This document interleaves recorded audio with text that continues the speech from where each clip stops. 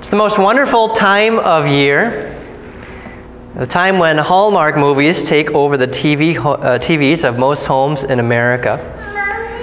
One thing I've noticed in a lot of them, and I've watched more than I care to, one thing I've noticed, apart from the oh-so-real and totally believable romance plot line, is the theme of someone learning humility. There's usually a rich character, usually a daughter or son of royalty or of some important family who at the start of the movie is spoiled and selfish. But by the end learns that that's not really what it means to be a part of that family or to be royalty. These movies usually have absolutely nothing to do with Christianity or Christmas. But I want to focus on that idea of being a son or daughter of royalty. Christ in our gospel lesson is described as a king. Look, your king comes to you, humble and riding on a donkey. You and I are the benefactors of Christ's reign, of his humble life, of his suffering, of his death, and of his resurrection. And not only that, but the Bible calls you and me sons and daughters of the King. You and I are children of God. But right now, you live in a world that is not your true home. But someday, this King will come to you, and he will bring you to his royal palace of heaven. That's the theme of Advent. Christ will come again. That's what the word Advent means, coming. And today we focus on what Christ's first coming means for his second coming, what his first coming humbly and gently as a baby in a manger means for when he will return at the end of the world. What does that mean for you? What does it mean that Christ, your King, came in humility? St. Paul in our epistle asks the question, how do you conduct yourselves? You and I are sons and daughters of the King. But like a bad holiday movie, we Christians can sometimes have a tendency to act like a spoiled child of royalty, taking our inheritance and our status for granted. And in doing so, we not only give ourselves a tarnished reputation and a bad name, we stain the reputation of our King. We make less than holy the name of God. And it's very easy for us to forget who Christ is, what he's done for us, and what he will do for us. And it's for this reason that St. Paul writes our epistle lesson to the Romans. And I'll warn you, this can be a hard lesson to hear. Paul moves from the redemption that has come in Christ Jesus to warn the Christians living in Rome, as well as us, that Christ will come again. And when he does, he says, you need to be found worthy as being a son or daughter of the King. You need to be ready. Paul writes, it is already the hour for you to wake up from sleep, because our salvation is nearer now than when we first believed. The night is almost over, and the day is drawing near. So let us put away the deeds of darkness and put on the weapons of light. Let us walk decently as in the daytime, not in carousing and drunkenness, not in sexual sin and wild living, not in strife and jealousy. This is not a suggestion. Paul is not saying that these are things that you can do if you feel like it. This is the threat of God against sin. If your sins do not terrify you, wake up.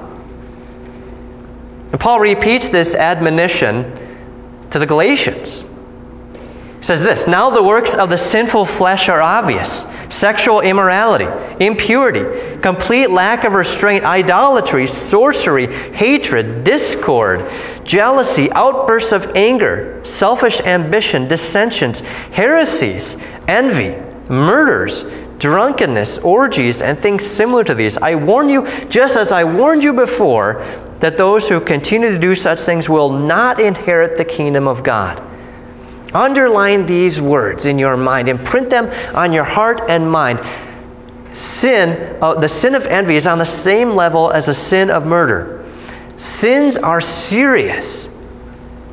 And Paul writes also to the Ephesians, do not let sexual immorality or any kind of impurity or greed even be mentioned among you, as is proper for saints. Obscenity, foolish talk, and coarse joking are also out of place.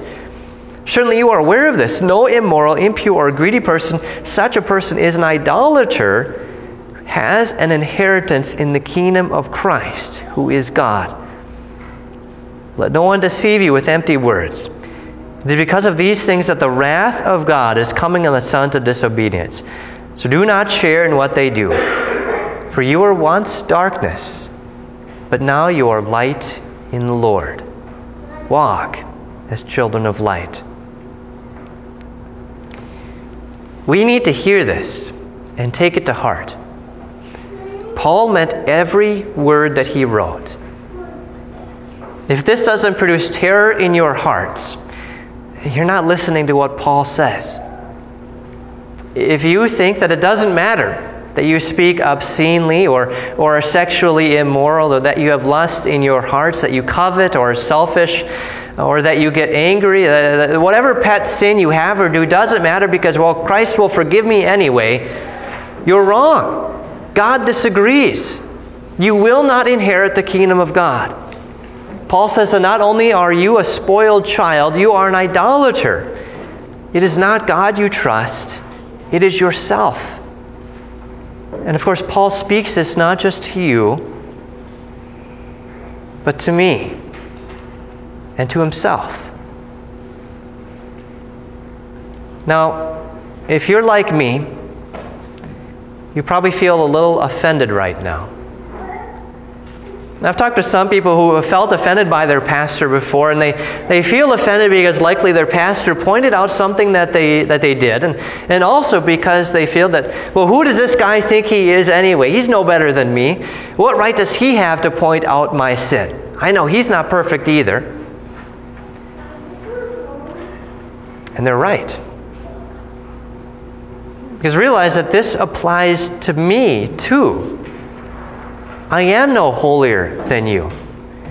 It is no easier for me in any way to do these things than you. And in fact, the office and calling of the pastor has even more demands placed on it. One demand is that I point out sin. It's not that I preach the law just in order to make you feel bad and make me feel good. I don't like preaching the law. I don't like this. Because I know it's not easy to cast off sin. In fact, Paul writes early in Romans that we should crucify the deeds of the flesh, which is also an accurate description of how it feels when we do it. It hurts. It's painful to have our sin pointed out to us. This is the sting of the law. But the sting of the law is needed in order to turn us away from ourselves and to Christ. It's only once we felt the sting of the law can we realize what comfort and hope the gospel gives.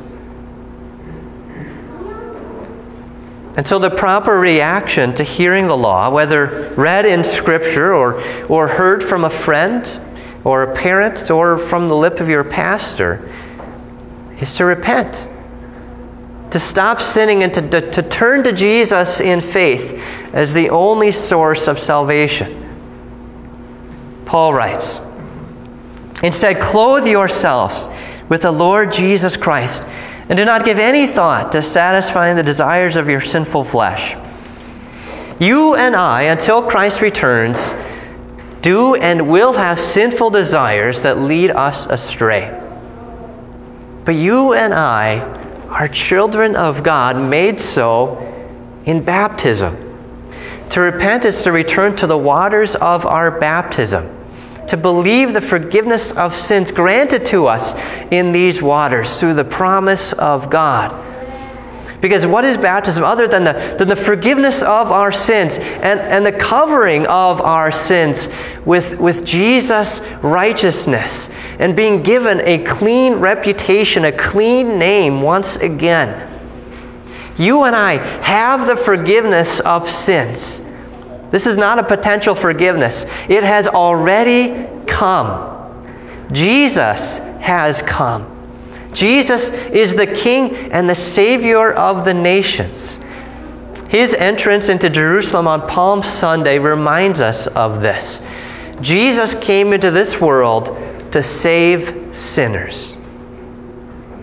And just imagine this scene again, this image again.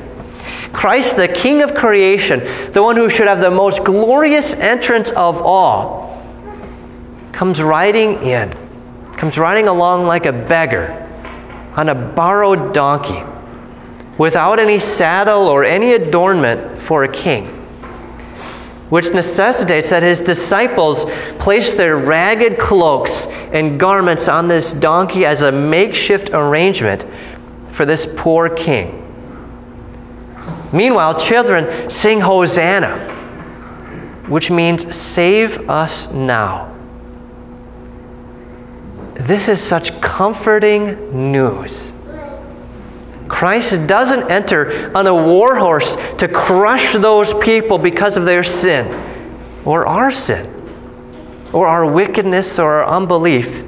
Christ comes gently and humbly on a colt, the foal of a donkey. And he came to die in your place, in place of your sin, and then to give you his righteousness. We have defiled ourselves and ruined not only our name, but God's name by our thoughts, words, and actions. But Christ comes and he covers our sin. We place our stained and ragged and ugly garments at the feet of Jesus to welcome him. And he takes his royal garment and he places it on us, on you. He gives you his own good name, the name of a son who never took for granted what was given to him, who never took his status for granted, but humbled himself and became obedient to the point of death, even the death of the cross. And all of this, Christ's first coming humbly and gently, informs how he will come again. Christ knows that you and I, that we continue to sin. And we only add to our sin. Our sin never gets less. But we pile sin on top of sin on top of sin. It's only growing. And yet Paul doesn't say that our salvation gets further and further away because we keep on sinning and messing up, but that our salvation is nearer now than when we first believed. For you and I, Christ will come just as he did on that humble donkey, or even just as he did as a baby in Bethlehem. The last hymn that we will sing this morning, Hark a Thrilling Voice is Sounding, our final hymn today, is based on Romans 13. And this is a very old hymn. It could be up to 1,500 years old. And the first few verses remind us that our sins should cause us to fear and tremble. But yet by the end of the hymn, there's this beautiful verse. That when he next comes with glory, and the world is wrapped in fear, he may shield us with his mercy, and with words of love draw near. Most of the world isn't afraid of their sins right now. But they will be wrapped in fear when Jesus returns in glory. They will be terrified. But for us, who know our sins now, Christ will come and he will shield us with his mercy. This amazing love our King has for us causes him to cover our sins in baptism and again in the words of absolution. Because Christ has already come in humility, we know that when he comes again, for the baptized faithful, for you and me, he will come not to scold us for our sins, not to crush us, but to save us from our sins. And this is the beautiful message of Advent. It's one of hope. Our sins should terrify us, but when they do, when our sins terrify us, we can look back at Christ's first advent. And because of Christ's first advent, we can look forward and up with hope. And we can be comforted because this is the way that he will come again for you. Your salvation is drawing near. In Jesus' name, amen.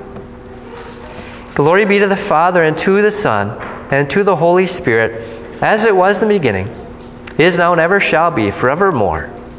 Amen.